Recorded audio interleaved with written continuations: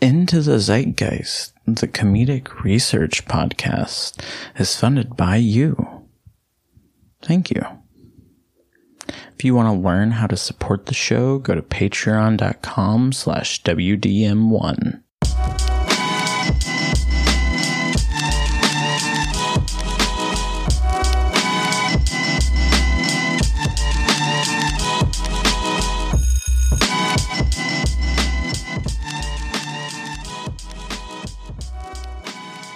Hello and hi.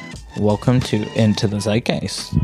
My name is David Waters, and I'm joined as always by my friend and colleague, Shannon the Hunter Boffman. Did you like that one? I did. It's funny because my real middle name is Danger. Oh. I was ready for you to tell me what your middle name was. I've had a conversation with Jeff on the movie podcast. Jeff Hernandez, you know him, right? Oh, yeah. We were talking about his middle name, Michael, and how I always fuck up the flip of the A and the E. Oh, I do that too. It fucks me up. Me too. Yeah. Well, anyways, for the uninitiated, Into the Zeitgeist is our bi-weekly comedic research podcast where we explore touchstones of the past and drag them back up to be talked about and shit. I think, if you want to support Into the Zeitgeist, get it early by going to patreon.com/WDM1. That's where our other podcasts live, the You Haven't Seen That Movie podcast that I just mentioned, and D&D 1 vs. 1. Shannon, oh my gosh, now I'm out of breath. That was a lot of talking. I know. Well, I'm going to let you take it over because this week, Purging Our Sins, it's your week. Yeah. So.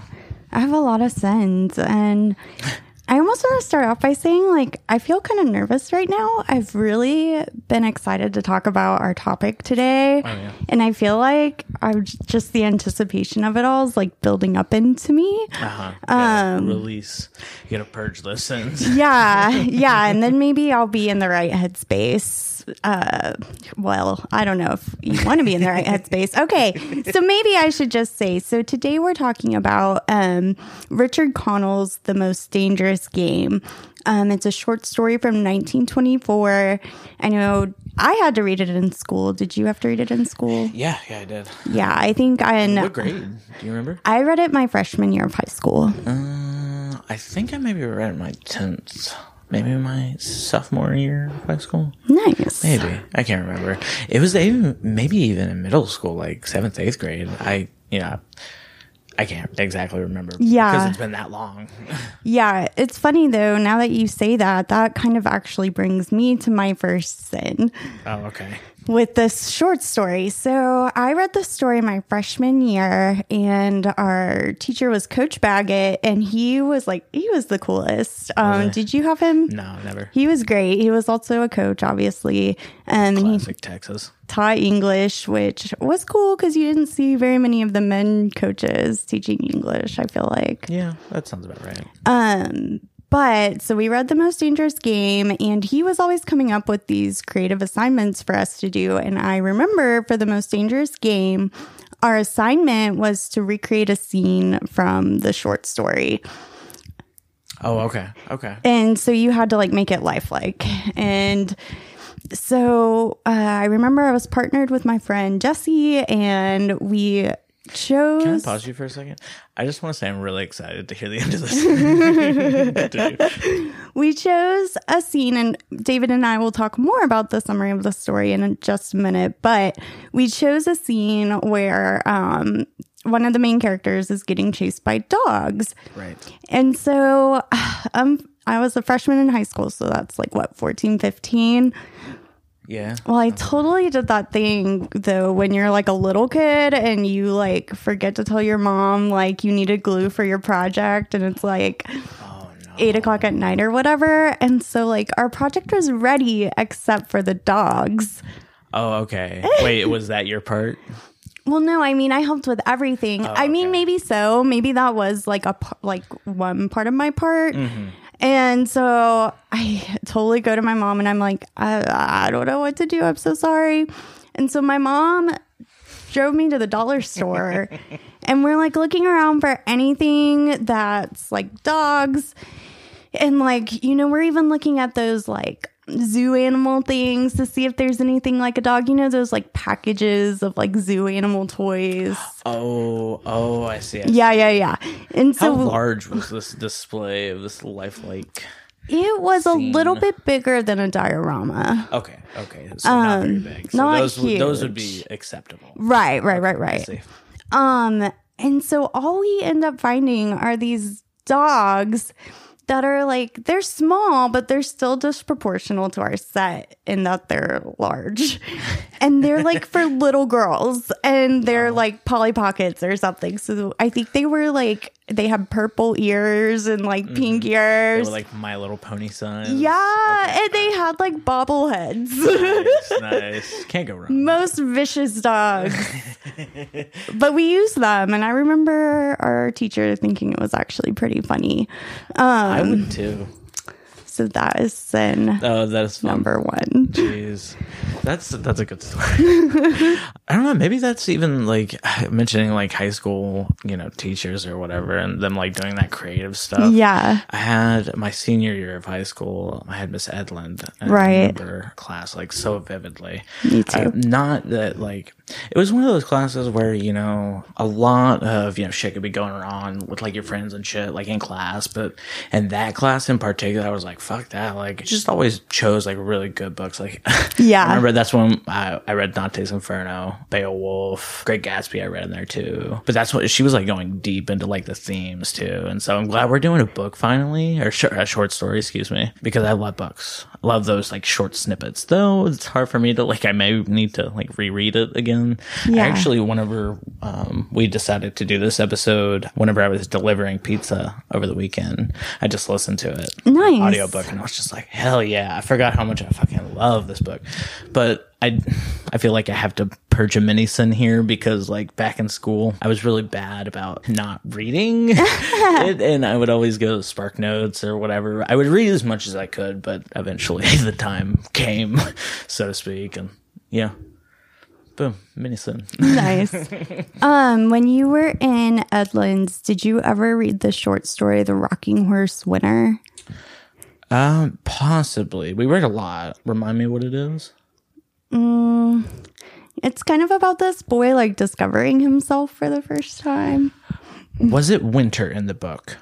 I believe so. Oh my god, yes. So did I have a blue cover? I don't know. Like this is like the like hardback short story that I'm thinking of. I just remember that. Was there a rowing team involved? Was he in England? No. I think I know what you're talking about, though, where the Okay. boy falls out of the tree and breaks his arm. Yes. Or like I don't know didn't what he, like, that's fall called. down some stairs. Or Yeah, I something? think Okay, so. Yeah. Okay. I'm not crazy. I'm not crazy. I think about that, like whatever that was a lot, and I can't for the life of me remember what it's called. Audience, if you know this, I feel like you're obliged to Mary J. Blige to tell us, anyways. But Good there, stuff. anyways, so the reason I asked you about The Rocking Horse Winner is because I read that in Edlands, and I actually did a project about it in grad school, and that kind of brings me to my next sin. Oh, okay. For this episode, so in that class, it was a research methods class. And so we basically had to collect different editions of a story and then kind of make our own edition out of it. Oh, I see.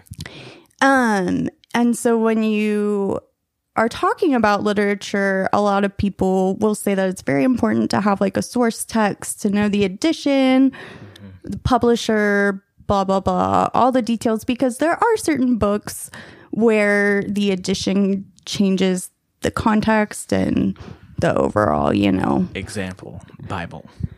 There you go. Good example.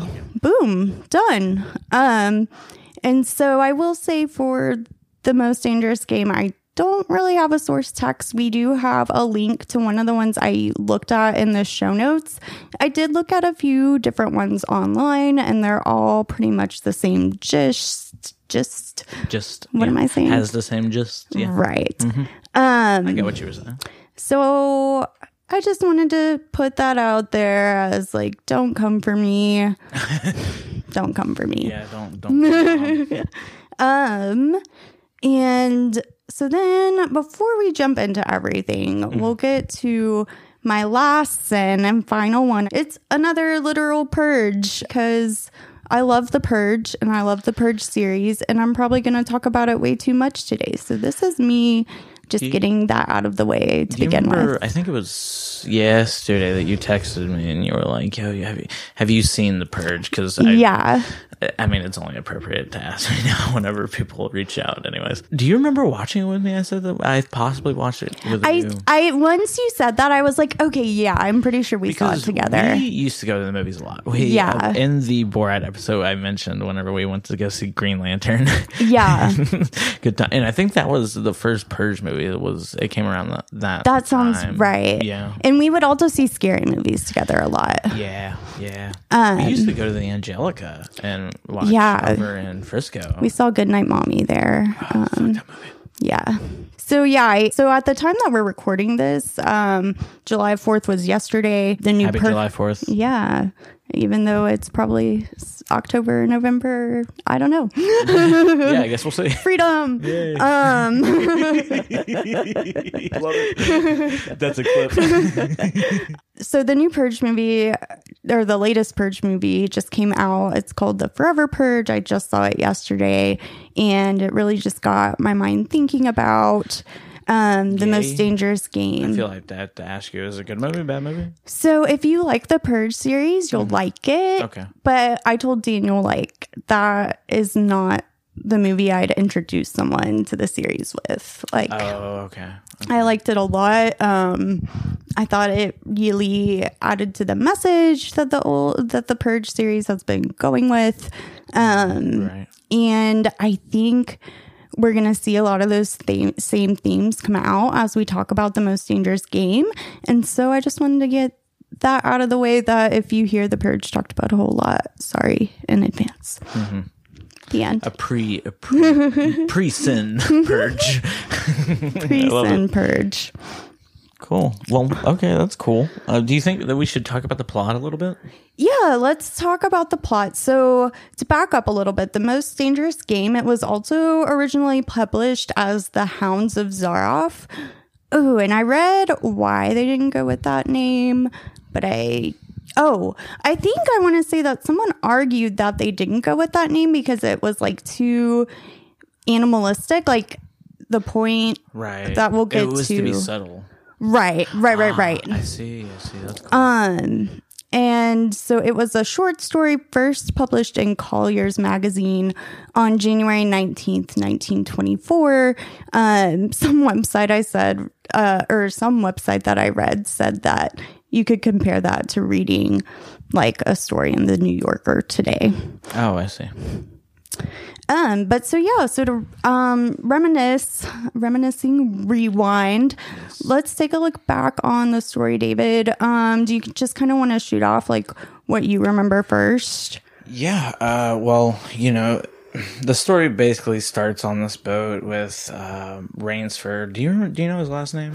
It's Sanger Rainsford. I remember because he's always addressed as Rainsford, right? So it's like him and his friend. For the Lord of Whitney, right? I love Rainsford as a name generally, so it is a good name. But like I remember, it starts out on the boat. This dude falls over. Well, I'm sure we'll get into what they talk about later on, but he washes up on a shore of this island. Kind of, it's very ominous, like when you're reading it, but.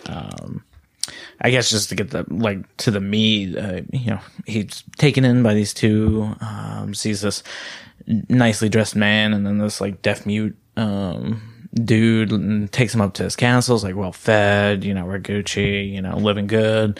But then like it changes and he's like, we'll also get into the content, I'm sure, of what they said, but, overarching most dangerous game. I gotta pause here and say that whenever you were talking about the titles, I was like, I don't think I would have liked the story as much if it was named The Hounds of Zaroff instead, because I love it's always been in the back of my mind, this book, like ever since I read it back in school, just because it's a great short story. I think the kicker at the end, like whenever it time jumps or whatever, is great. Yeah. But he basically gets hunted by this general, and shit ensues. I think that's a nice encapsulation. Yeah, and so I think something to mention is Rainsford is like a very skilled hunter of animals. Mm-hmm. So he's really well known for hunting certain prey in different parts of the world. And I think we're going to get into the specifics of that later on. But because he's so well traveled, he's also learned how to create certain types of traps that he's learned from different cultures. And he sets those traps up to kind of slow General Zaroff down. And the only reason we've even been talking about dogs or hounds is because these traps seemingly work. And Zaroff, in order to try to not be defeated, he sends his dogs after Rainsford. And that is kind of where I would argue that's the climax of the story. Yeah, I think so. Rainsford has to decide if he wants to try to fight the hounds or jump off a cliff. It's funny because at the beginning of the story, it is mentioned quite a bit that Rainsford is a strong swimmer. And then every time he falls in the water, he's like swimming like a bitch. Yeah, so it's like... I guess it's fair that General Zaroff has had like these people who weren't as experienced. So I guess it's fair for him to expect for Rainsford to meet the same fate, but that's ultimately how he survives. And so that's kind of when we get to the twist at the end where he, you mentioned the time jump. He shows up in Zaroff's room, and I guess he kills him. Yeah, they have, after he sets all the traps, he jumps off this cliff. Seemingly, like General Zaroff thinks that Rainsford is dead after taking that high of a jump off of a cliff like that, and turns out like we time jump. He's in bed. He's like Zaroff's resting or whatever, and like fucking Rainsford pops through the window, and he's like, "All right, I'm here. Let's fucking do this. Most dangerous game, bitch."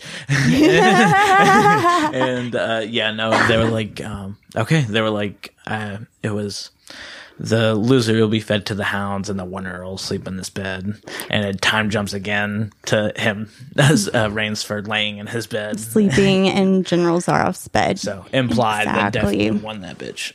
So David, I want to ask you while we're still kind of doing our reminiscing. Do you kind of remember when you first read the story, what you took away from it?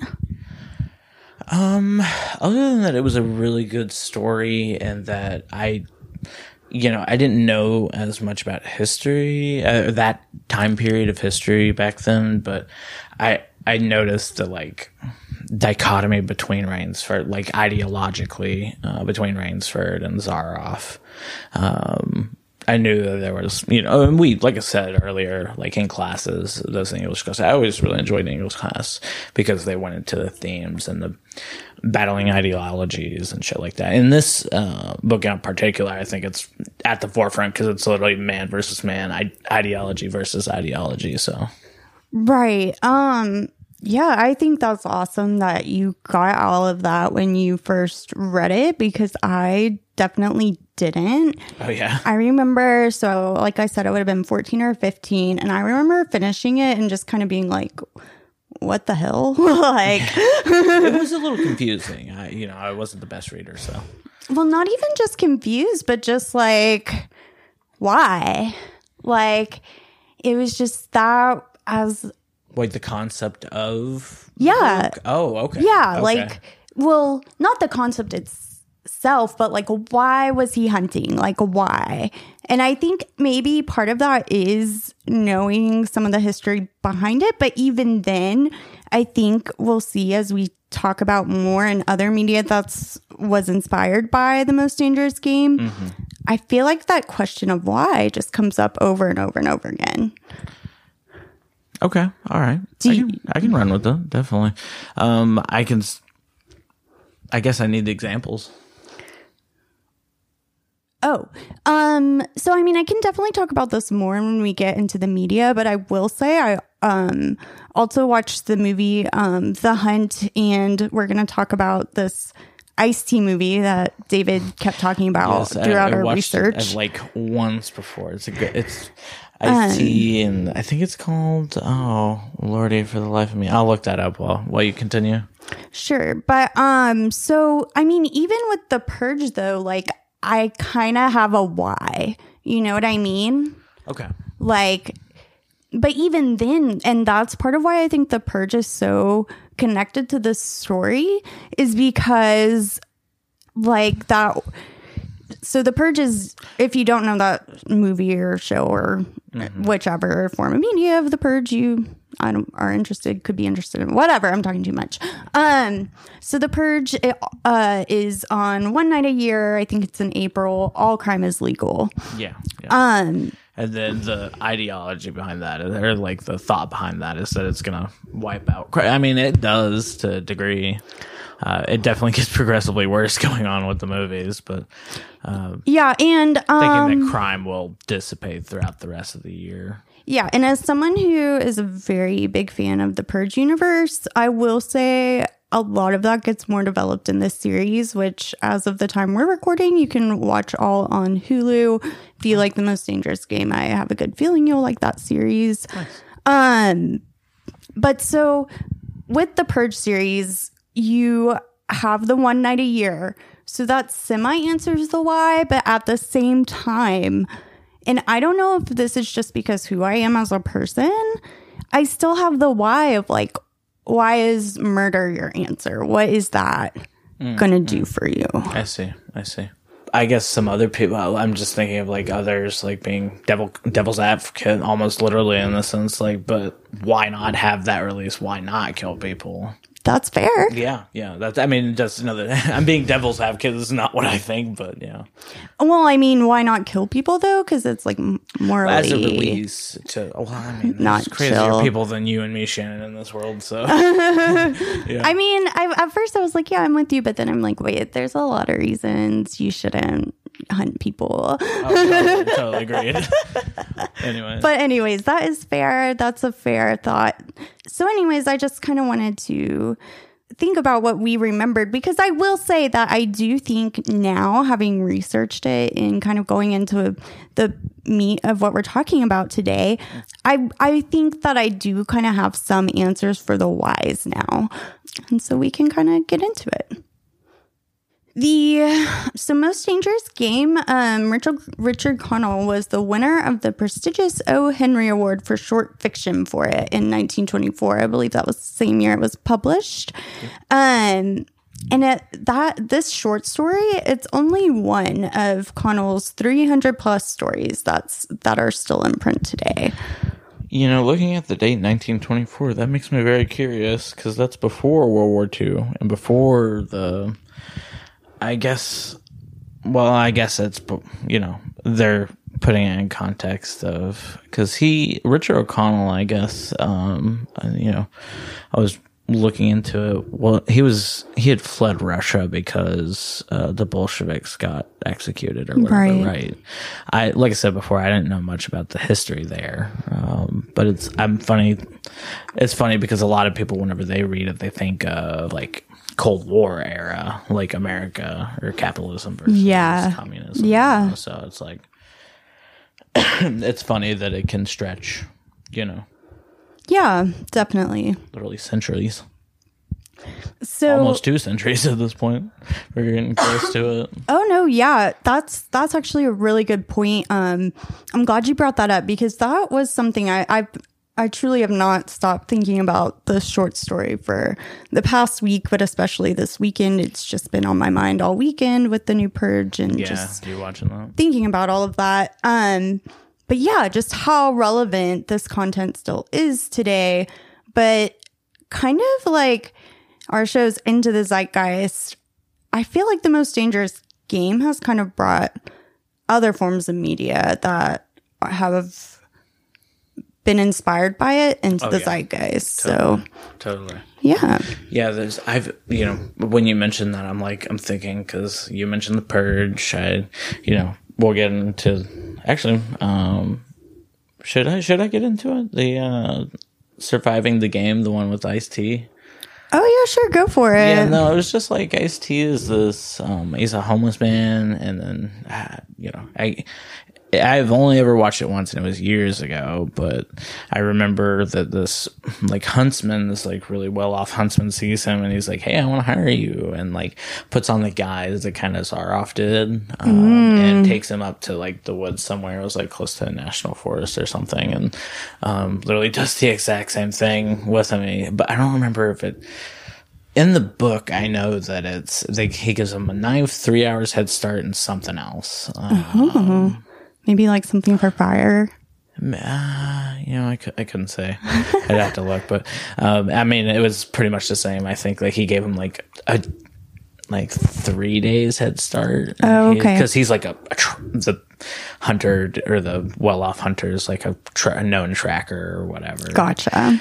So he like gave him 3 days head start, and he like eventually tracks him down, and Ice-T is like trying to survive, and then like I just remember the end of the movie. It was like really crazy because Ice-T like ran a ATV into a tree, and it like fell down the tree, and he like drove across it, and it was like the wildest thing to get away from this hunter. And I was just like, this is odd. I mean, I think in the end he does kill the hunter, just as it happens in the book. But that's so it's funny. A good movie. It's definitely 90s. It says 1994. And what's it called? Surviving the Game. Surviving the Game. Oh my gosh, it's just so funny because it's like Ice-T, and I know you said he was like a houseless person, but I just associate Ice-T with his SVU character, so I'm just picturing Ice-T in like his leather jacket and like his hair slicked back, running through the woods. Oh Lord, that's fun. So. But so anyways, to kind of bring it back to The Most Dangerous Game, so Connell's short story career definitely peaked with The Most Dangerous Game, but he also kind of dabbled in other areas. He went on to write screenplays, and he actually won an Academy Award for his movie Meet John Doe in 1941, and I thought the plot to this was interesting. It's about a reporter who writes a fictitious column about someone named John Doe, who is distraught at America's neglect of the little people and plans to kill himself. Wow. So I just thought that was interesting in relation to the idea of The Most Dangerous Game, the media inspired by it. Oh, yeah. It kind of sounds like it has some close connections to Meet John Doe as well. Interesting. Wait, is that a movie? Meet John Doe? Yeah, so that's a movie that he wrote. Oh, okay. Nice. Yeah. Didn't it get like remade like when we were in high school or something? I'm like thinking of some type of. Oh no, I'm thinking of John Tucker Must Die. Oh, I've never seen that, but I remember people talking about it. Oh yeah. Yeah. And I think The Most Dangerous Game itself, it was also a movie. Oh, yeah, I might talk about that here in a little bit again. And then it's also, I think recently a TV show as well. I think I saw Christoph Waltz might be in it. I'm going to be honest, I didn't watch it.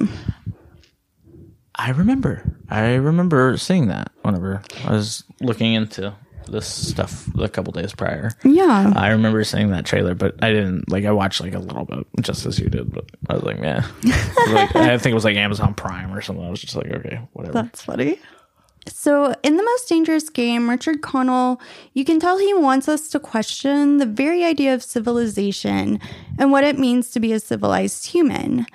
In contrast, we see General Zaroff, and he may have sophisticated conversations, wear formal London-tailored evening clothes, and even speak 3 languages. But he also hunts down other human beings, like animals. So it's like, yikes. But like you said, that's kind of the initial dichotomy that we see. Yeah, I was about to say that I remember, what was it? Him just being very, almost very stand-up-ish as Rainsford, but then, he goes on. He pontificates a lot whenever he takes Rainsford back up to the his mansion or whatever, and kind of spills the bean towards the end. But right. It's just saying that animals have definitely lost my lost my, I guess I can't remember the exact verbiage he used, but he says it like pretty much doesn't put up a challenge for him. Right. Anymore. Exactly. And that's why he hunts humans. That's his reasoning behind it. And then he boasts about not losing any so far. Yeah. And so another thing that General Zaroff, it says that he claims that he doesn't hunt other civilized beings. He hunts the, quote, cast-offs of the world, as he calls them. Sailors from tramp ships, Lazars, blacks, Chinese, whites, mongrels. And he goes on to say, a thoroughbred horse or hound is worth more than a score of them. Which is kind of awful. Oh, totally. I think too, it's weird. The sort of his inclination to put like People an boxes. expensive animal above like a human being is just that blows my mind in a way. Like, or at least an animal that he would seemingly not have a connection to, like we all love our pets, but you know what I mean? It's just like kind of like a light switch moment in his brain, I guess. Yeah. And to kind of stick with this idea of like the animalistic sort of setting of the story. Sorry, what am I trying to say? It's like not even just the setting, but it's a very nature-driven story. Like, there's nature elements that Connell uses and describes that really make the story come to life that you wouldn't have if it wasn't set outdoors in nature. Yeah, definitely. There's a lot of different environments. Like with he was on the ship and he has to swim, and I feel like that beginning part of the book, whenever he's swimming up to, had a lot of symbolism in it. Oh, sweet Jesus. Yeah, and we'll probably talk a little bit more about those symbols, but there's just so much criticism and research and commentary on this story that I just kind of wanted to talk about the nature, because I read a couple different articles that talked about eco-criticism in The Most Dangerous Game. And so according to Cheryl Glofelty, sorry if I'm saying that wrong, eco-criticism is the study of the relationship between literature and the physical environment. Eco-criticism takes an earth-centered approach to literary studies. I just thought it was really interesting to think about how you could apply that type of criticism to the story. Yeah. And just kind of wanted to briefly mention that. It's not super exciting to me, but Yeah, it me is either. to some scholars. So if that's something that interests you, Hey, go explore it. another point of view. I love it. Yes, a way of seeing is also a way of not seeing, David. It's funny. I listened to that exact clip the other day when I was editing. I was like, I love it. We said that in the Amanda Show episode, and that's why I was racing, because we just launched the show. That was fun. So there's a lot of themes, I think, in this book, but just to kind of quickly run through some of the main ones. There's the theme of competition. You see the theme of violence. There's the theme of perseverance, the theme of strength and skill, man in the natural world, and then the theme of fear. What do you think about those, David?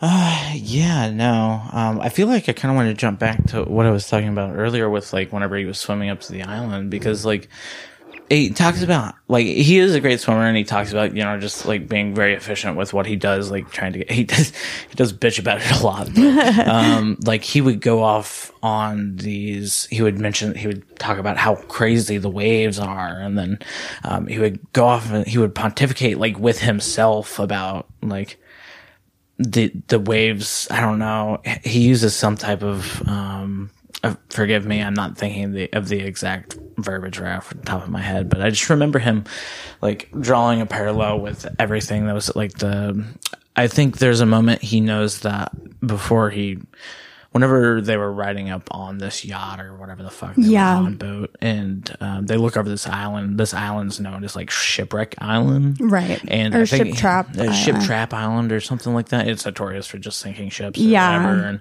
And it's like I think I remember him saying like, of all places, like I like wash up here and something like that. So, I remember that, and then I'm looking at Perseverance here, and though he's like Rainsford is thrust into the situation, and he's like doesn't kind of have a choice in the situation. He kind of utilizes what he has to eventually outsmart Azarov. So I see that as well. Like if it's like fight or flight, I'm thinking, like I think it's the third one now. It's fight, flight, or freeze. Right. Yeah. And yeah, the tenacity, I guess, of the human spirit. Like whenever you're put into situations like that, it's either, with Rainsford in particular, it's definitely fight. He's not gonna, go without a fight, I guess I would say.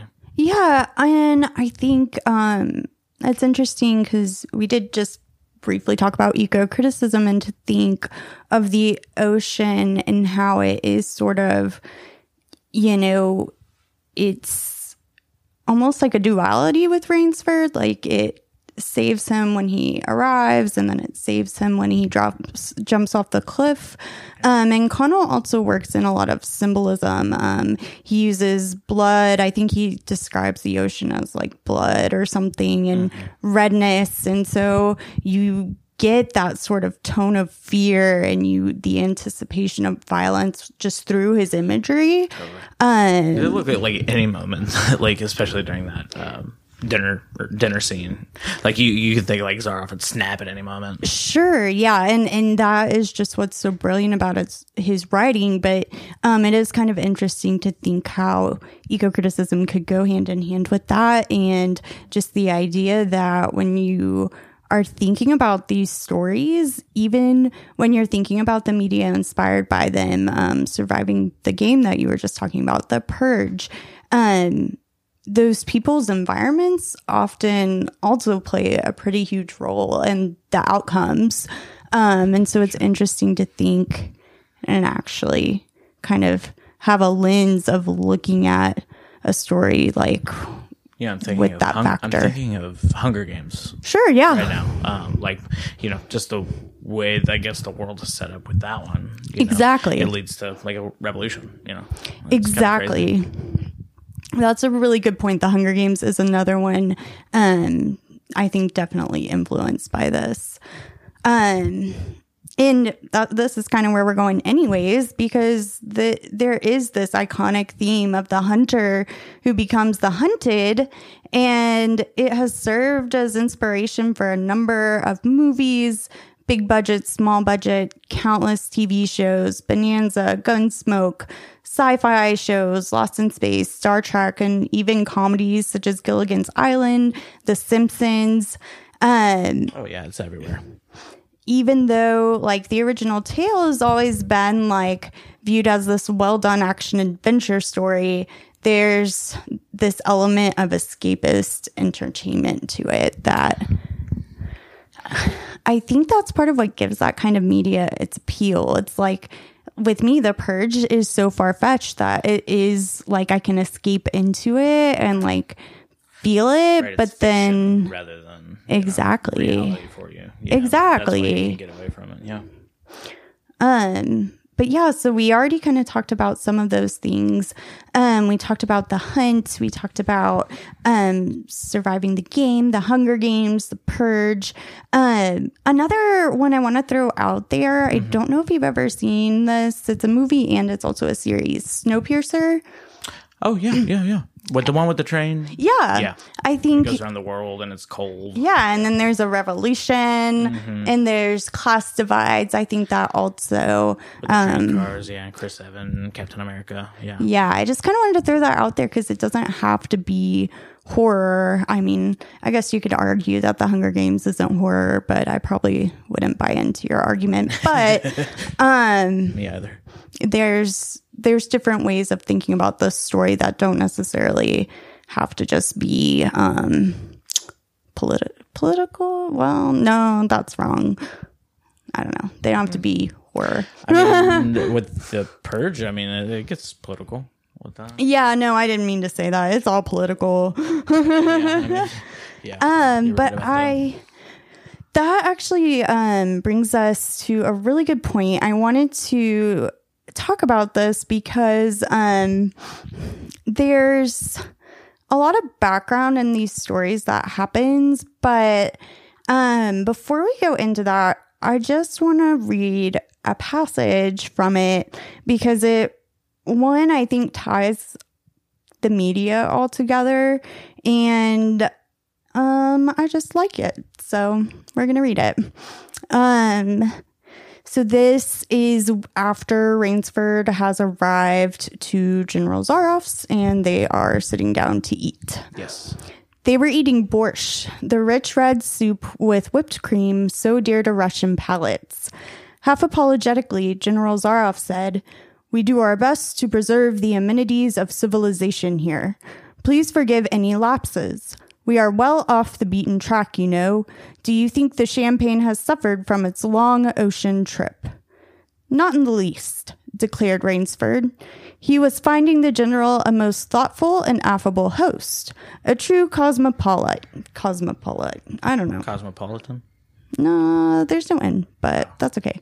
Cosmopolite. There we go. Oh, okay. But there was one small trait of the general's that made Rainsford uncomfortable. Whenever he looked up from his plate, he found the general studying him, appraising him narrowly.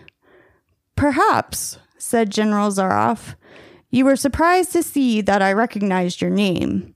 You see, I read all books on hunting, published in English, French, and Russian.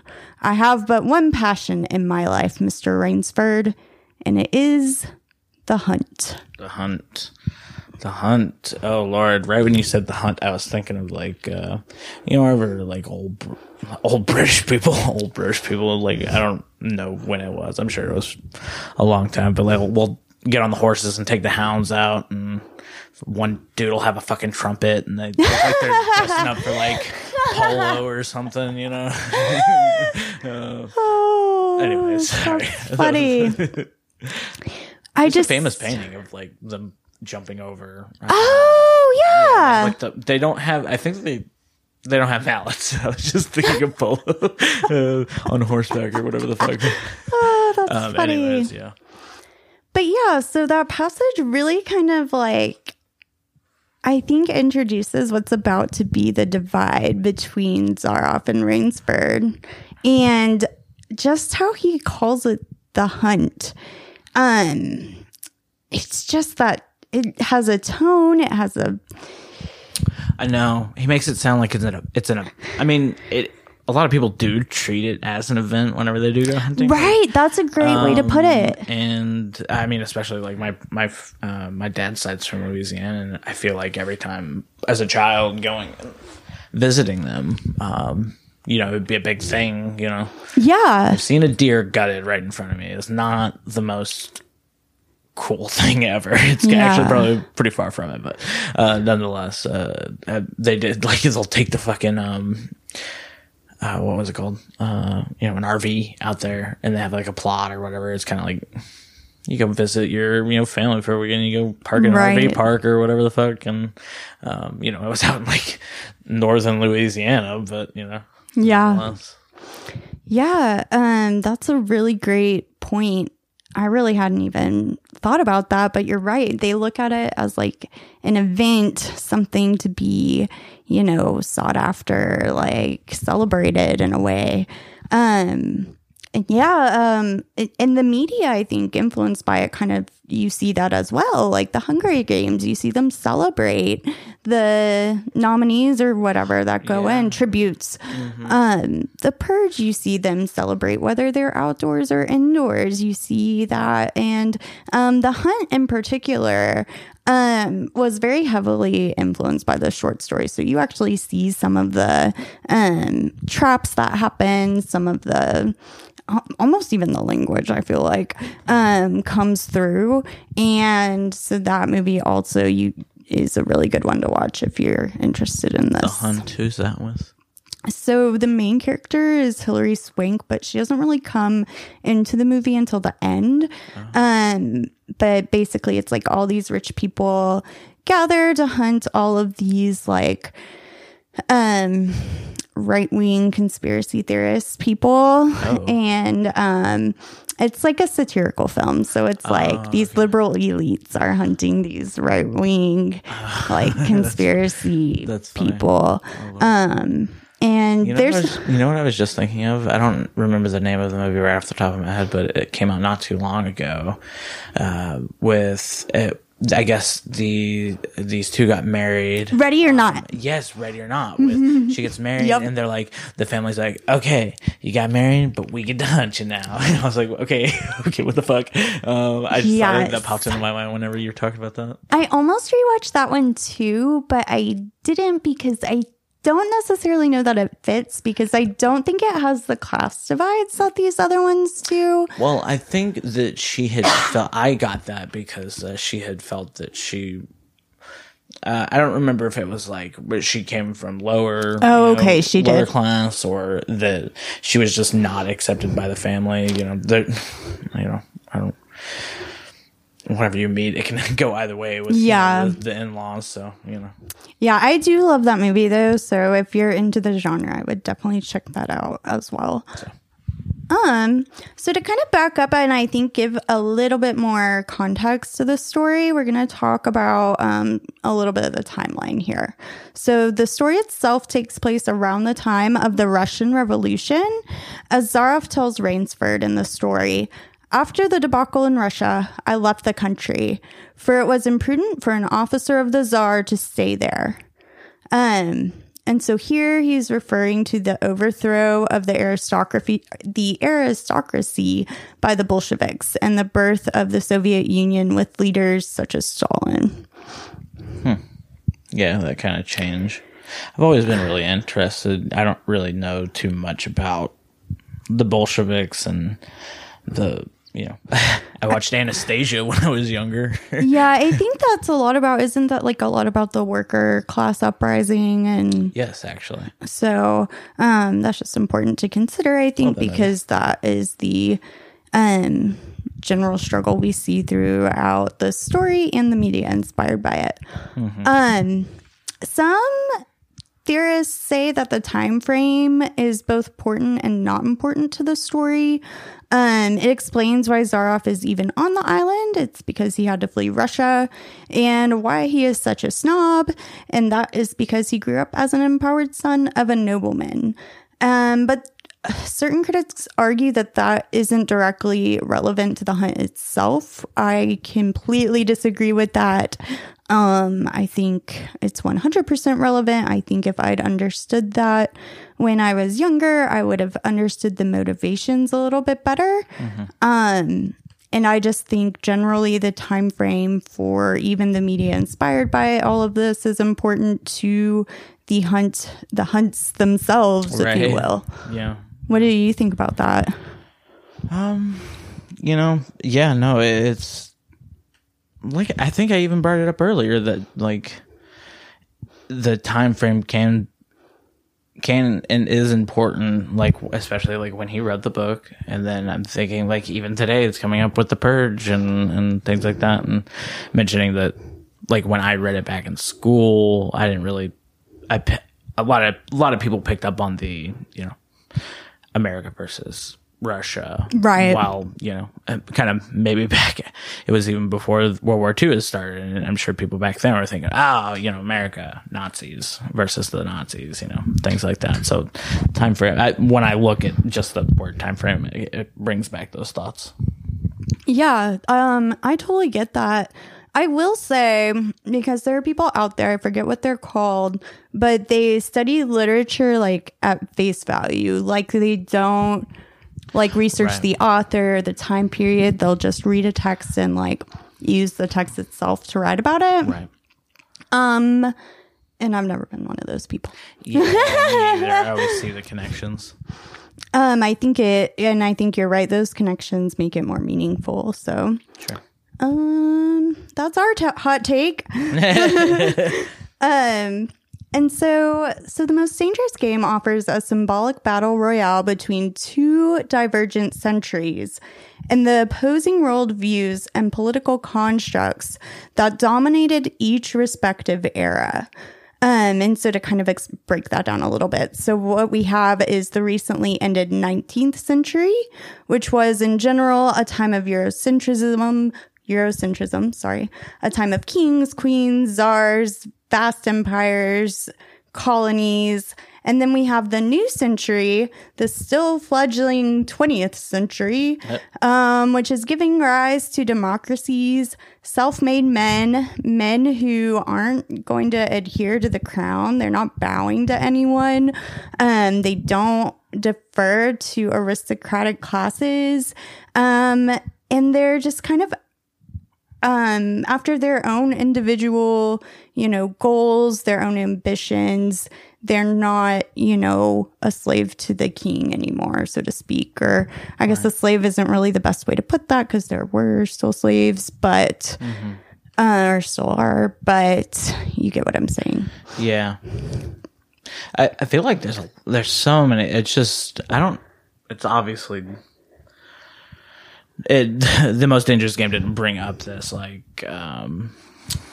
theme, or I don't even want to say theme with it because it's not. It's like X versus Y, or it's always been something versus something. And I was thinking just like the lineage of like where we're talking about back then and then coming into today, just of these different ideological battles. I think that's where I'll put it. Like, that's what I'll say about it, is like one versus the other, transcends and what you were just saying, the kind of authoritarianism versus, the more, age of revolution, democracy, here.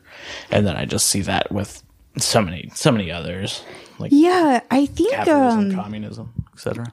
Yeah, and so wow, this goes really great with what you just said, and I kind of just thought about this after reading that. So this story came out in 1924. The Great Gatsby came out in 1925, and when I think about self-made men who are individual, like it's kind of hard not to think of Jay Gatsby and how he was well-traveled. Like, you could, I think, make a significant comparison between him and Rainsford. Totally. Gatsby's a little more manipulative, a little more showy, but sure. I think you see that. And then there's this kind of idea of, old money in Great Gatsby too. And then that's kind of what we see with General Zaroff, is like that old money sort of mindset. Right. Wow. We could literally go for hours on that. I know. I'm not. Just like all these different examples. I'm just so glad we met today to talk about this, or I was going to keep thinking about it all. But so, yeah. So, like in The Most Dangerous Game and other forms of media, you see these temporal and generational struggles, because it's not just... I got the impression that Rainsford and Zaroff were probably around the same age. Roughly. I thought definitely Zaroff older. A little bit older, yeah. But they've just grown up in such two different places that the timing and setting has kind of affected their worldviews and how they've grown and how they identify with the world. Totally. And that leads us to our next point, because as we've already kind of talked about, there is a dichotomy between them when it comes to their two contrasting views of the human race and its future. Yeah, especially. It's funny, I was just thinking, like, if I think maybe the environment even formed them into what they were, obviously, being from two separate lands, but still had that string of like hunting being, I don't know.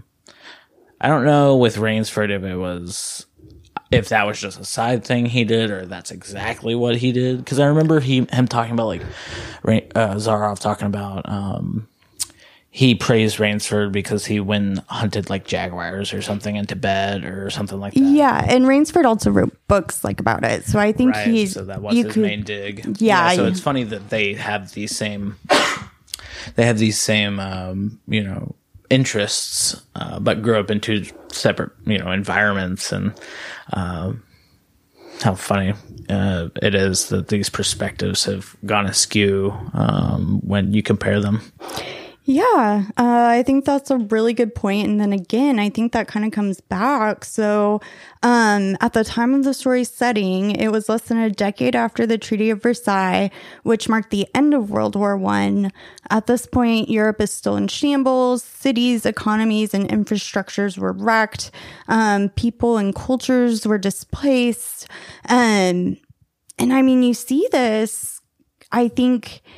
It's almost like this trauma, but like it's not like pinpointed in the story. And so you see like everything that this aristocrat, that General Zaroff, what he knew, what he loved, what he defended, what he understood to be true, all of it's just obliterated by this whirlwind of war, this revolution, and all of this change that sort of is like not a repercussion, but a consequence of the war. And it's changed Europe and it's ravaged it as far as what General Zaroff knew. Like, it's how do you adapt to that when your whole world changes? Yeah. You don't kill people, David. Right, yeah. Jesus. He tried to do it with hunting first. He tried. Lord. Violence. Do you have any thoughts on that? It's okay if you don't. No, not really. It's kind of just, it's really echoing a lot of. Yeah, I mean, I think, that for me, though, that it's weird because it kind of humanizes General Zaroff in a way I hadn't really thought about. Like, I mean, these are characters in a story. You can hate anyone and whoever you want, but I think especially if they're fake. But it's interesting to think about how when you consider that he's gone through this trauma, it's like, what could we as a society have done differently to make him not feel like hunting people was the only answer? Yeah, I don't know. That brings up a lot. And that's this is interesting, I think. And I threw this in here because the short story, it was made into a film, I believe, originally in 1932, just a few years after it was published. So that one kind of like sticks to the original plot. Mm-hmm. But then again, it was filmed again after World War II with General Zaroff as a Nazi. Oh. What do you think about that? What do you think about applying, like, that sort of metaphor, I guess? I don't know. It's like, I don't know if like it feels like it's kind of that painting, they like stripped off that ideology and threw, what was it? I'm sure, I'm not finding the word, eugenics.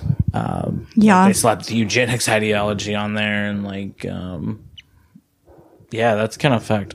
But, like I said earlier, it's funny we can slap different ideologies on top. And it's funny that they did that so recently after, it sounds like some producer was like, "Oh hell yeah, we're taking advantage of this." That's so funny. But I think for me, and I don't really know if maybe you said this originally when we were talking about the summary of the story. Mm-hmm. But so General Zaroff, he hunted animals, and then he hunted men who would wash up on the shore, but they weren't, skilled hunters. You get the idea that they were, from poor countries, mm-hmm. that they were trying to get somewhere to make a better life or perhaps be slaves. I think he uses the phrase cast-offs or cast-offs. Like that. Yes, I believe that is what he calls them.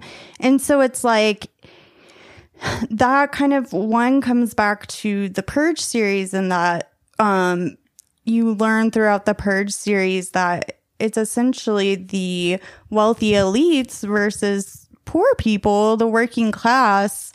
and the elites just want to wipe out the working class so they don't have to care for them anymore. Yeah, like in that movie, the first one at least, it's, it's centered around these like, well-off people who like have the money to have this like purge-proofed house. Right. And then in the second movie, it goes into like people who are not as well off, and like they have to, they only have, the few deadbolts, and it's not like drilled into the wall. They can like bust in at any time and shit like that. So. Hopes and prayers. Right. Shannon. I mean, but it's interesting when you think about it. And I think that's also why I brought up Snowpiercer as well, because there's these class struggles that you see along with just the dichotomy struggle between Zaroff and Rainsford. Like, it goes beyond that. Yeah, no. And I guess I was just saying all that to say I think it would be interesting. I haven't seen the version of this movie where General Zaroff is a Nazi, but I do think it'd be interesting, because you would presume this Nazi's been hunting Jewish people, and now a challenge for him is some, soldier probably from America, because it was probably made in America and was probably trying to do that nationalism thing. Shit. Love it. Sorry if that movie doesn't actually do that, and if it's your favorite movie, that's my bad. My bad, yeah, seriously. All right, David. So I was an English major, so we're going to put on our thinking caps here. And think about some questions. Okay. So who or what? Okay. Okay, I was trying to. I was too preemptive in my hit. Oh, here we go. We've never done this before, and I kind of forgot that we were going to do it, but here we go. So who or what is the most dangerous game? What kind of answer are you looking for? Are you looking for like There's no right answer. There's no right answer. Okay, thinking cap, I love this. I think the most dangerous game is, I brought up fight, flight, or freeze earlier. Those who fight, obviously, I think in the book, Zaroff's like, I've killed, like, nobody's been able to best me, but this, like, last guy, like, shot me or something. I think it was, like, a low-caliber pistol that he gave them or something. I can't remember exactly. But, yeah, no, I don't actually remember where I was going with that thought. But, yeah, those people who put up a fight, it definitely, like, Rainsford put up a fucking fight. So I guess I'd say that, but... So you would say it's people. Yeah, I would definitely. People have cognitive, I don't know.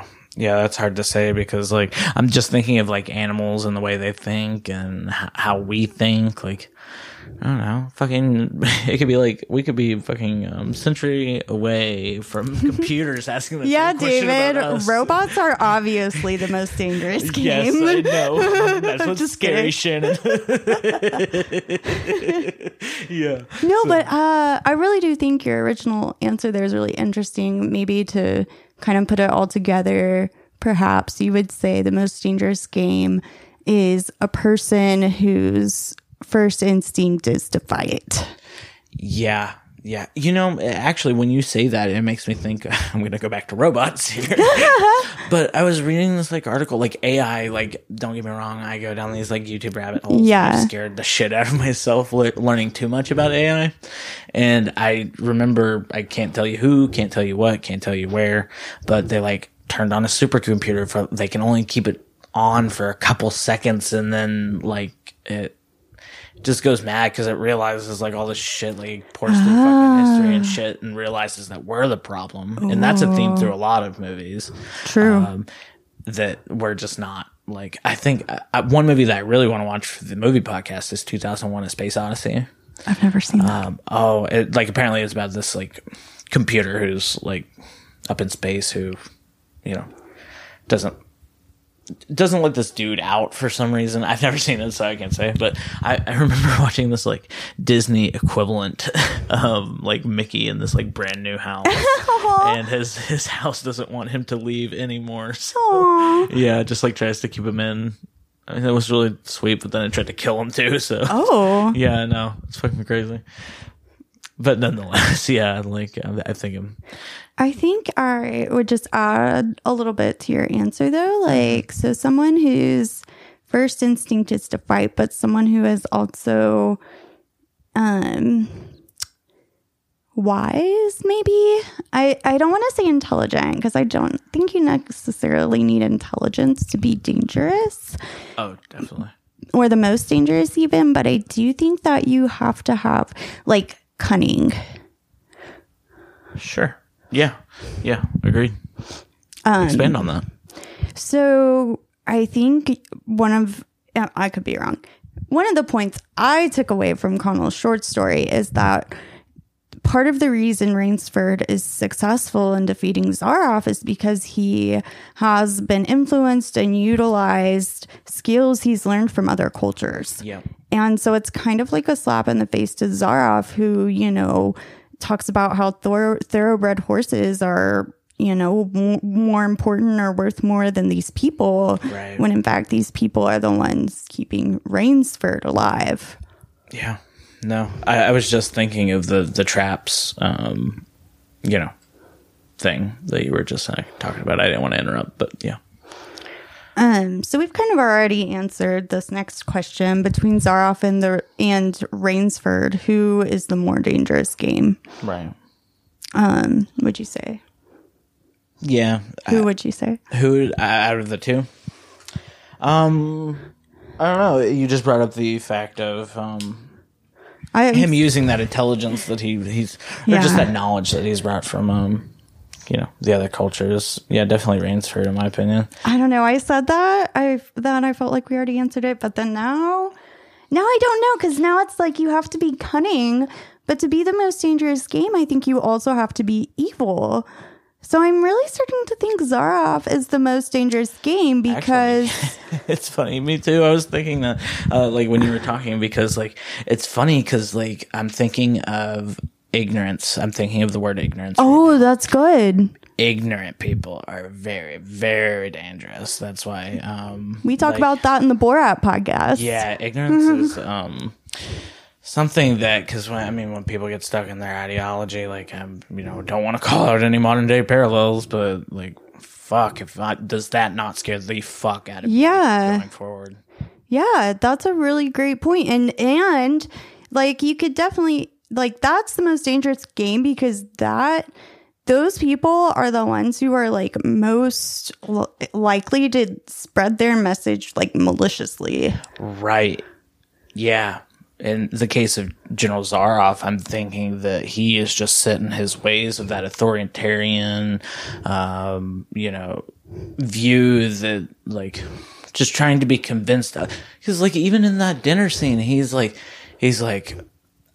proud that he is, like, you know, hunting humans and shit like that. He's very, like, you know, this is what my next step was or whatever. And he's just really, like, set in his ways in that matter. And, like, you know, that can be with any ideology. Like, I think of, you know, just not me specifically. I'm just thinking of older generations, like how once they get to a certain point, they're kind of set in their ways and, like, why change or things like that. I'm not saying I could take on an old person, but, like, just those ideologies are so, like, ingrained in you. And yeah, like you said, we go into it in the Borat podcast quite a lot, because I just started thinking, I think I do want to change my answers to ignorance. That's a really good one. I'm really glad that you said that and made that point, because I think also, like,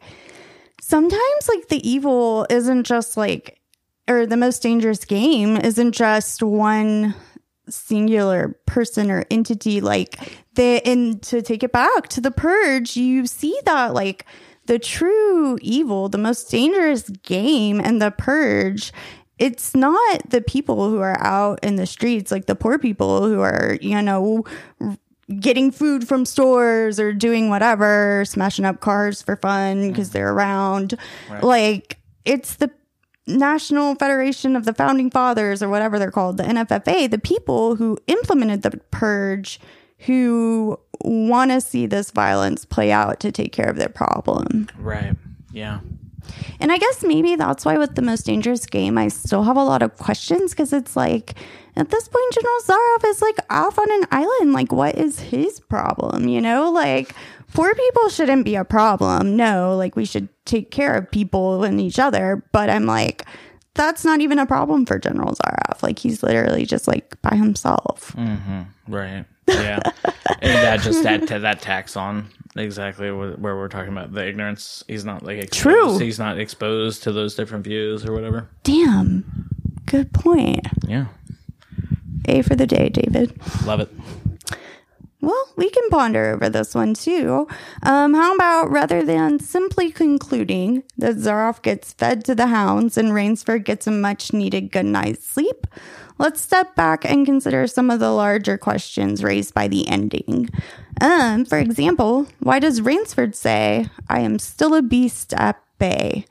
Simply, is it simply that he has not yet fed Zaroff to the hounds, or that he knows he is about to kill Zaroff, which will make him no better than Zaroff? I don't think any of those. I'm thinking of, like,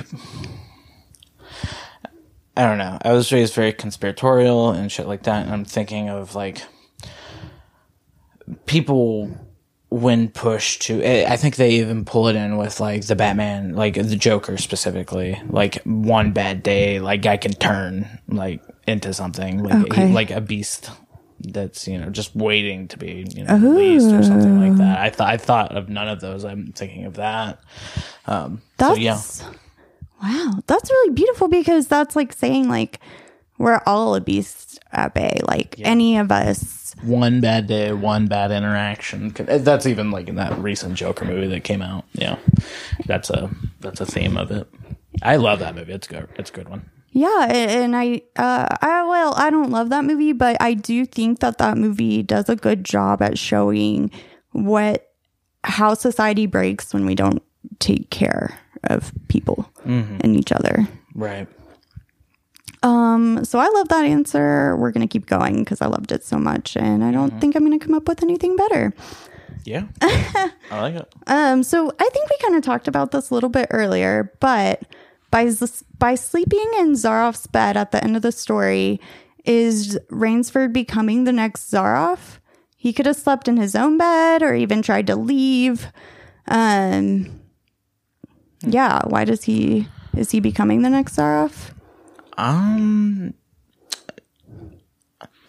don't know. Maybe it has that inkling of, I want to take over. There's that power hungry aspect to it. But then unconsciously, I think that it's setting up for what's coming next. Like, fuck, I'm not thinking of it, an example right off the top of my head. I'm falling back onto the, America versus Nazis, or, that ideology, and then we get to the Cold War, and it's like capitalism versus communism. And then, like, I don't know, I'm trying to think of a modern day example, but I'm not quick on my let me try to ask you this instead. Okay. If you were Rainsford and you just killed General Zaroff, would you be able to sleep in his bed?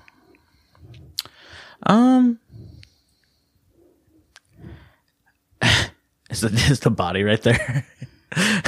No, you can have someone come and take it out. Hey, he climbed in through the window. I could probably just toss out the window. Sure. Yeah, okay. Yeah, I probably would.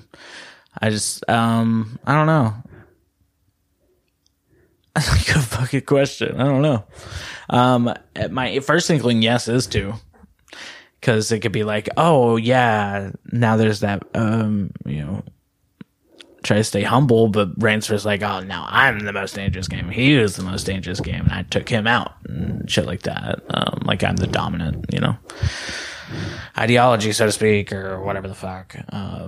What about you?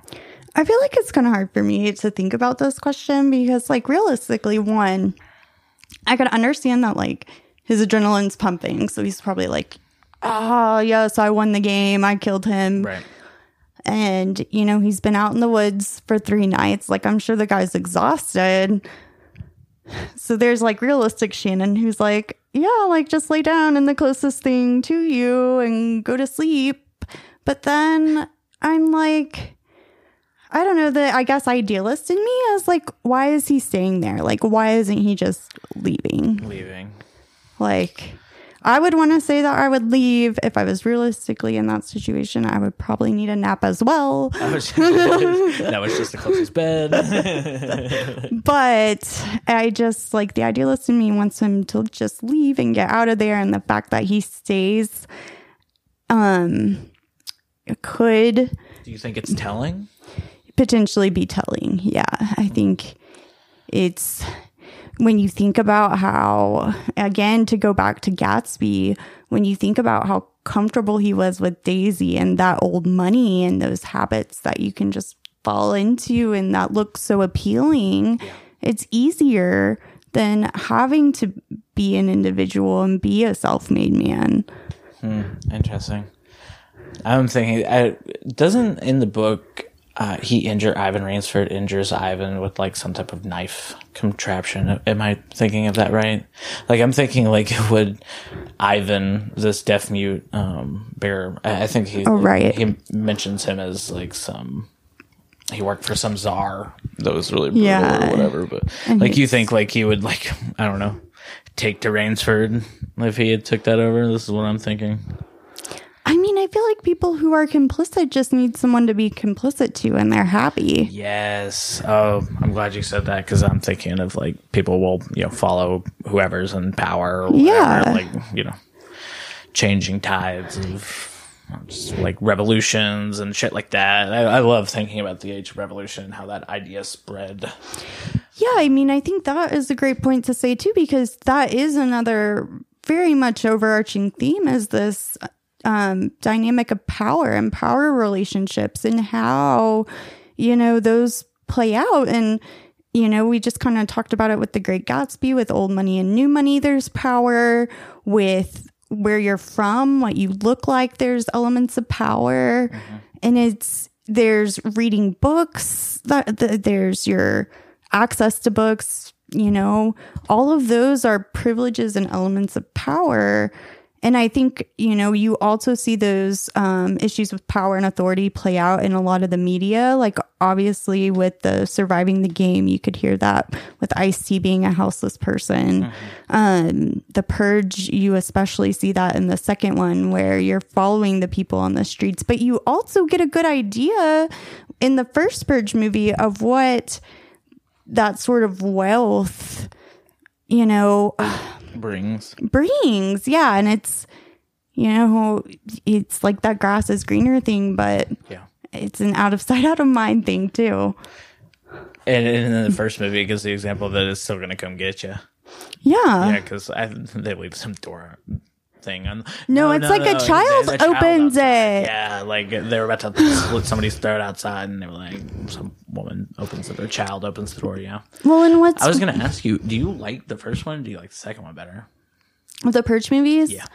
I actually like Brennan, our friend Bryn. We have another friend, Bryn, and I were just talking about these, so I went back and rewatched some. My favorite's actually, I believe, the third one, The Purge Election Year. So I've not seen that one. It's a pretty good one. But what I kind of want to circle back to is the Purge series, which is also really good at expanding on some of the major themes and concepts, like the tiny details you wish were in movies. And the Snowpiercer TV show is also really good at this.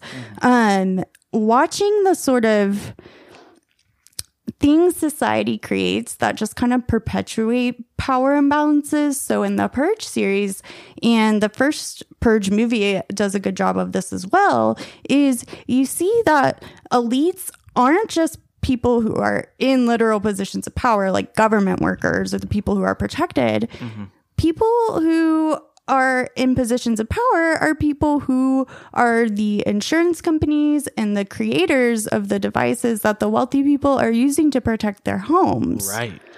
And so the Purge series is actually super great. It's only 2 seasons, and I'm pretty sure it's done. The series finale of the 2nd season of The Purge, Ethan Hawke actually. Ethan Hawke. Yeah, he has a brief role where he's talking about how he sells this protective house equipment or whatever to lock you up, keep you safe during the Purge. Right. And it's just such a funny callback to the first movie where you're like, oh, these rich white people are being attacked. Like, here we go again, Strangers 2.0 or whatever. But that's like, if you watch the first Purge as a satirical movie, it's fucking hilarious and it's brilliant. Yeah.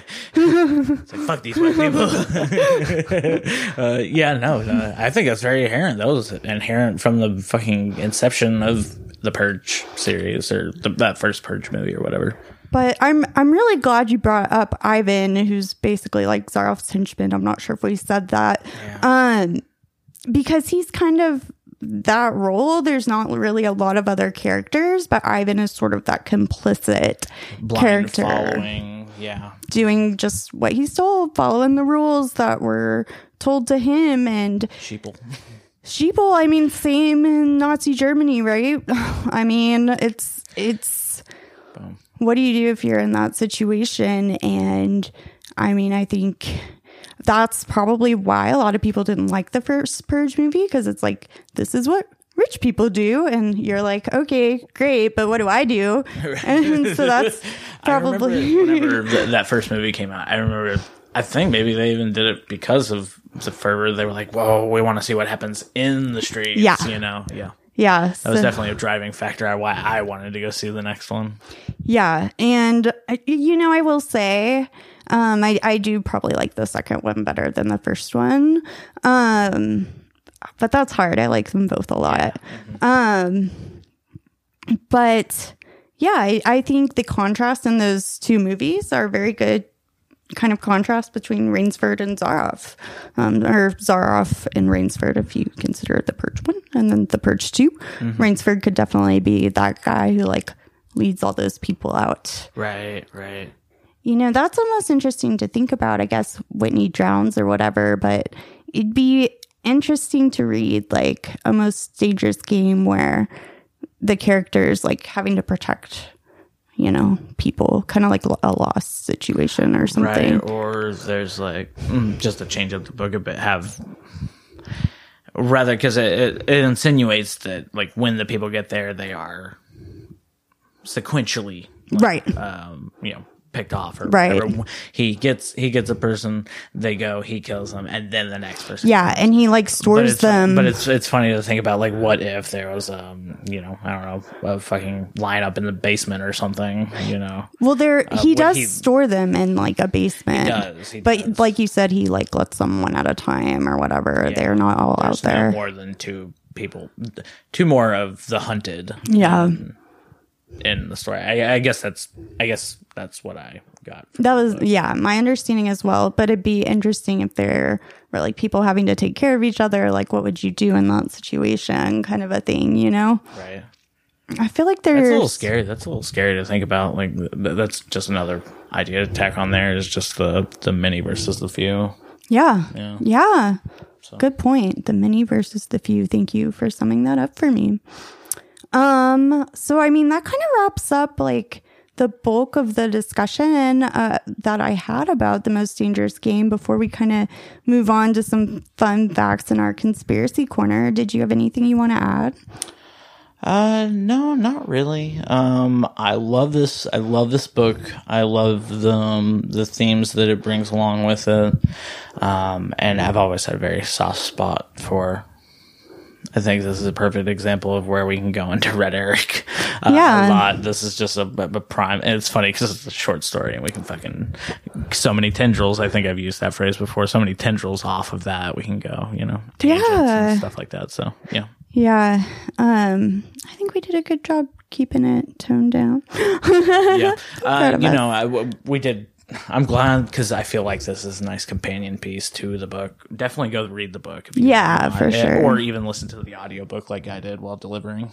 Yeah, I'm sure it's free on YouTube, and there's going to be a link in our show notes. So check that out. So with that, some fun facts, or at least a fun fact that I found on the Most Dangerous Game Wikipedia page. Classic. Love Wikipedia. Was that paintball was inspired by the Most Dangerous Game.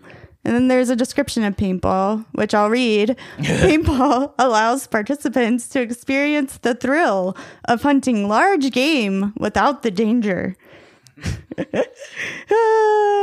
So this just says one is simultaneously hunted down while they're hunting. So it's a situation like a modern day Rainsford and Zaroff. I'm not really sure like how paintball was inspired by the Most Dangerous Game, and not just like read into that. Shooting BB guns, because BB guns. That's not right. You haven't shot BB guns? No, I've shot BB guns before, at a person. No, you. Oh my god, my cousins and I we used to brutal. We used to go up, David. Wait, we used to go up into like this attic, and we'd turn the lights off and shoot BB guns at each other. Oh my god, I'm giving you the same look you gave me whenever I was talking about the fire that I started when I was a child. That's wild. But anyways, I was like kind of shocked to learn that paintball was based off that and not just kids shooting at each other with BB guns. Classic. Have you ever been paintballing before? I actually haven't. It is interesting. It hurts, obviously. Yeah. Does it hurt more than a BB gun? Probably not. Really? BB guns, I can only assume, just fucking hurt like a bitch. I don't know. It's like a sting. Well, okay, yeah, that's what I figure. But like, I mean, that's the same as, I feel like I see people, they've played paintball and they have like huge bruises on them. So it depends on how much PSI you put into it. Oh, that's what's in tires. Because yeah, Shannon. Yes, it is. I need to go air mine up actually in one of my tires. So thank you for reminding me. You're welcome. No, I remember playing back when I was in early high school. I remember going with my uncle over to like somewhere in Keller near the NASCAR raceway. Oh Texas yeah, totally. And it was like fucking acre. It was like a multiple day track. Ooh. And I was like, oh my gosh, this was like super crazy. I remember I'll bring up one little interaction I had. We were like there was this pond, pretty big pond. Yeah. But it had a bridge. It had like, it would feed into a river, but it had a bridge across the widest part of it. And this dude who was way too into it fucking got a boat and put like a machine gun on, like paintball on the front of it, and like was like, people I don't remember the exact situation, but like had to run across this bridge, and he was just like lined up, and I was one of those people that had to run across, and it was awful. It was awful. My god! I got really dehydrated at that. Oh lord! But then I had like one of those like camel packs, Nice. I love those, and then I ate some bomb ass Whataburger after I rehydrated, so it was nice. That was a very Texas story there. Yeah, definitely. Cool. Yeah. So. Conspiracy Corner. Love it. What Anyways, we got today? Sorry.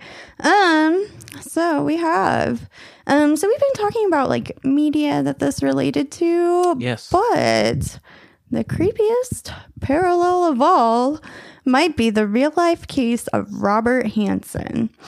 In the 1980s, Hansen kidnapped women and released them into an Alaskan valley where he hunted them to death. Coincidence? So Hansen would abduct the women and take them to remote places outside the city. Sometimes he would drive, and other times he would fly his private plane. A licensed pilot, Mr. Hansen told investigators that one of his favorite spots to take his victims was the Knik River northeast of Anchorage. Investigators have said that in some instances, Hansen would rape the women but return them to Anchorage, warning them not to contact the authorities.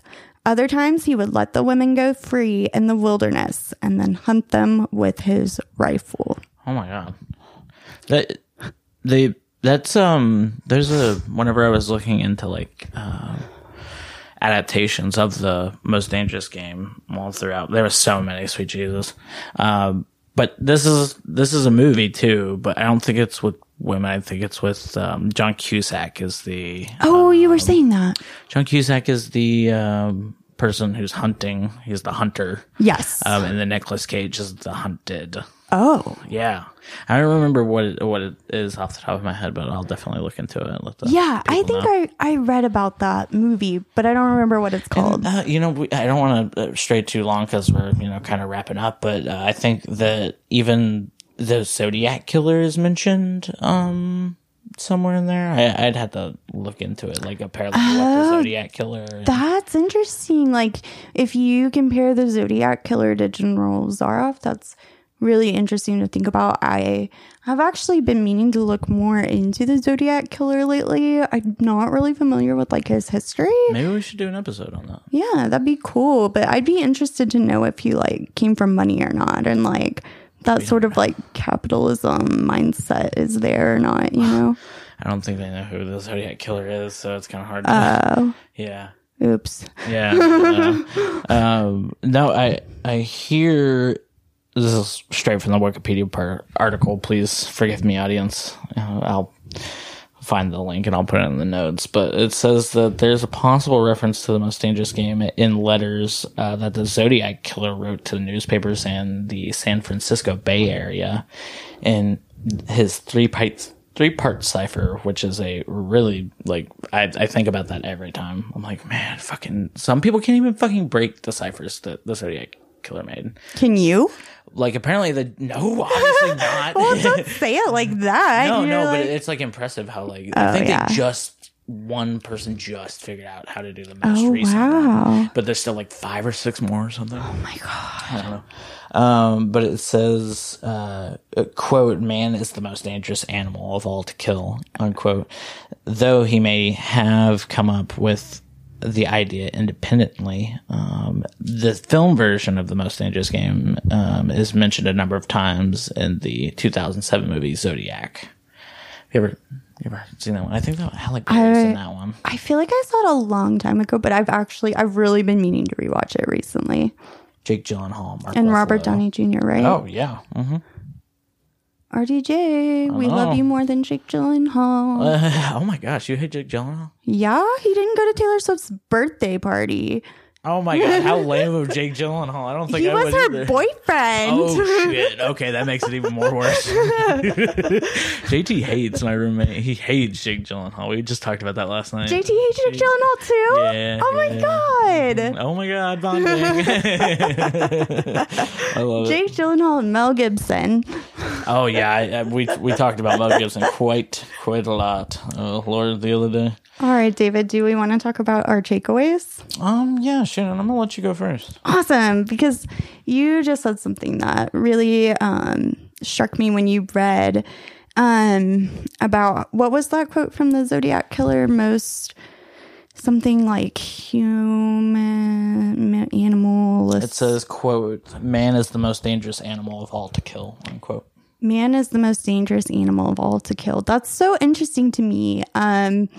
Y'all know that I say a way of seeing is also a way of not seeing. That comes from a rhetorician, Kenneth Burke. And that particular line comes from Permanence and Change, one of his earlier works. And I believe it's in that same work where he talks about that humans are symbol using and misusing animals. And so when you think about signs and symbols, there's not really any limitations to that. And so it's interesting for me to think about how all of us, that word animal sounds so undomesticated, but, we all kind of could be if we wanted to.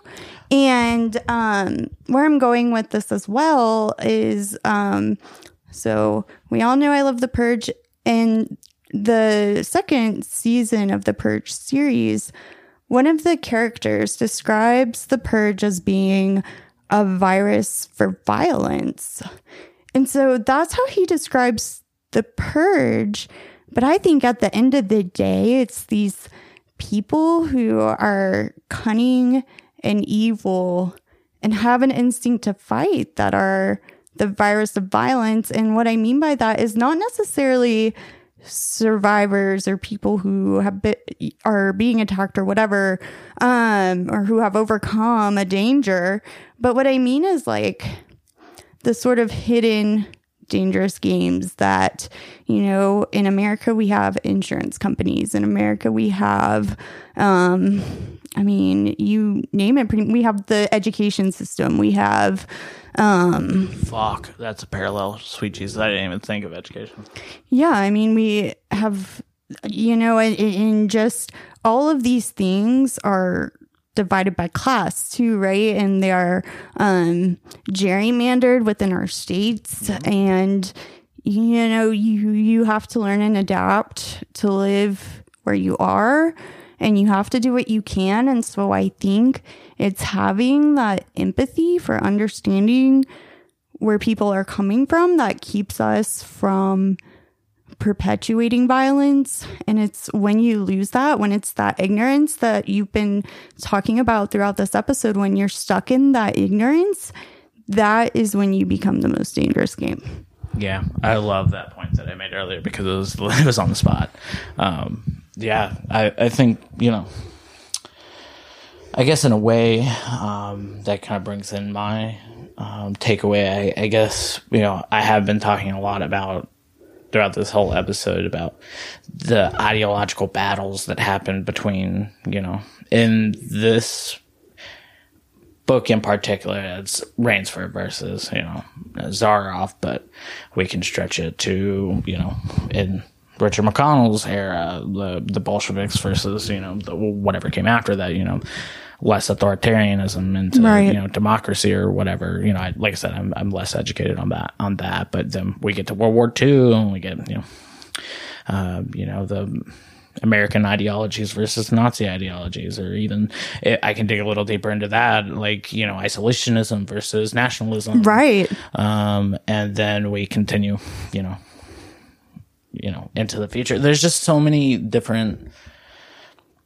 I guess my takeaway is that these ideological battles, I don't know if they're subconsciously kind of clashing. Like, we're not aware of definitely during the Cold War, it was definitely apparent. And I think of all these like proxy wars that we did and things like that. But it's funny that we can kind of, they feel like stickers that you can just fucking pull off and, you know, slap another one on. And like, if we're, you know, in the case of the Nazis and then the Russians afterwards, like, we just peeled off the Nazi sticker and slapped communism on there, and Russia on there. So, and we're even living in fucking Cold War 2.0 today. Even with, like, you know, I'm thinking of China and Russia, for example, or even Korea. You know, I'm just thinking of There's these cycles. Different battles that I'm getting like political with that side of it, definitely from a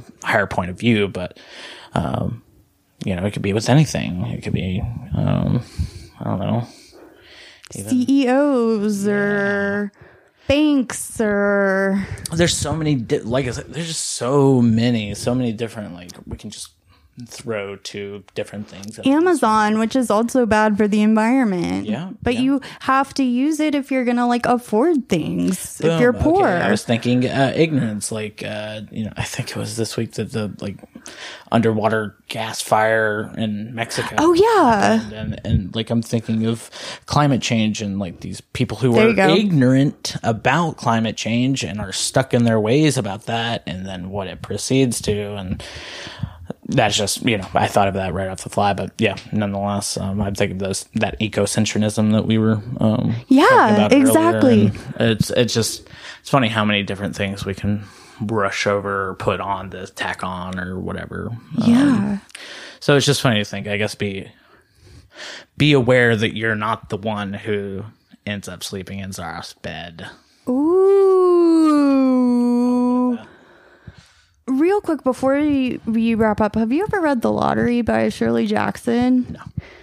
We're going to do that soon. Yeah. What's that one about? Is about, well, let me just tell y'all, it's about this town, and every year they have a lottery, and so the whole town has to show up for the lottery. They don't really say what happens if you don't show up for the lottery, but they imply that it's bad. Mm-hmm. I think like the town will be destroyed or something, so everyone has to show up to the lottery. Mm-hmm. And then you draw a number, and if your number's chosen, the town stones you to death, and you're like the sacrifice for the town to keep going. Damn. And the whole gist of it is like, if you're stuck in tradition, you never grow out of that. Yeah. Wow. We've made a lot of good, like, I don't want to say arguments, but definitely cases for certain viewpoints and things like that. Yeah, and I think that's really important because I heard this quote once, always shoot for an A- because it means you're still challenging authority. Nice. So I've always loved that because that's sort of kind of motivated me and helped my sort of perfectionist tendencies because it's also like, shoot for A-. So what if I put a comma here? I wanted it there. Right? Yeah, exactly. I needed a pause right there. You know? But it's like, challenge the man, but do it in a way to where, you know, it doesn't have to be anarchy. It doesn't have to be capitalism. It doesn't even have to be political, I don't think. Yeah. But just challenge the man in a way that challenges yourself. And like you said, don't end up in General Zaroff's bed. Yeah. I gave myself goosebumps whenever I said that. Let sleeping dogs lie. Right. I'm the beast at bay, sweet Jesus.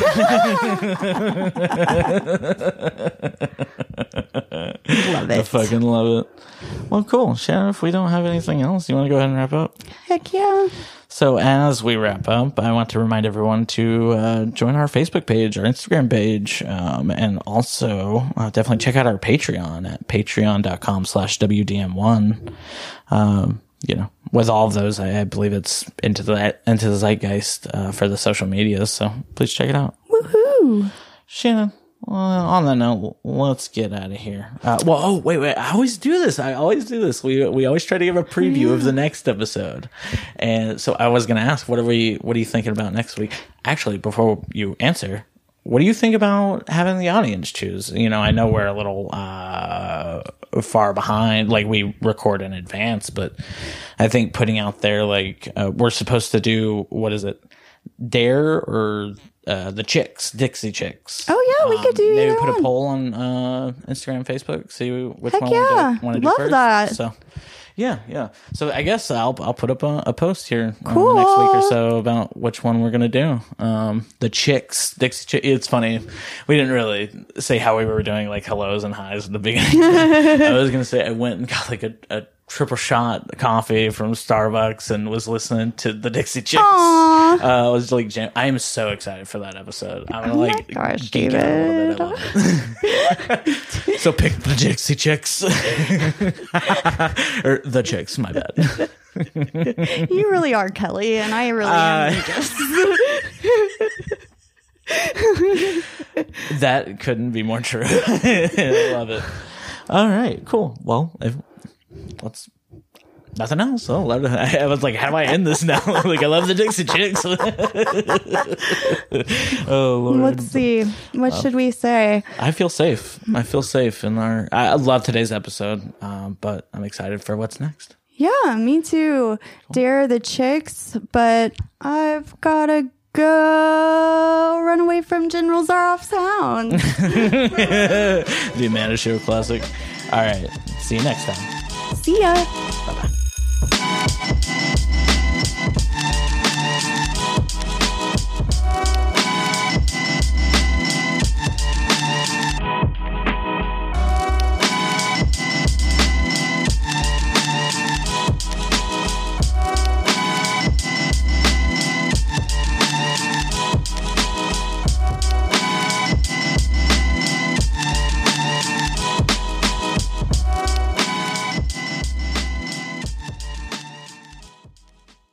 Into the Zeitgeist is a bi-weekly podcast recorded in the DFW, Austin, and San Antonio areas in the state of Texas. The podcast is hosted, produced, and edited by me, David Lonnie Waters. My co-host and researcher for the show is Shannon Boffman.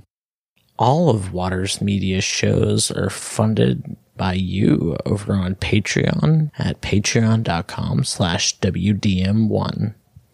The following names are at the highest tier, the producer level, and I am humbled. Thanks yous. Sharon.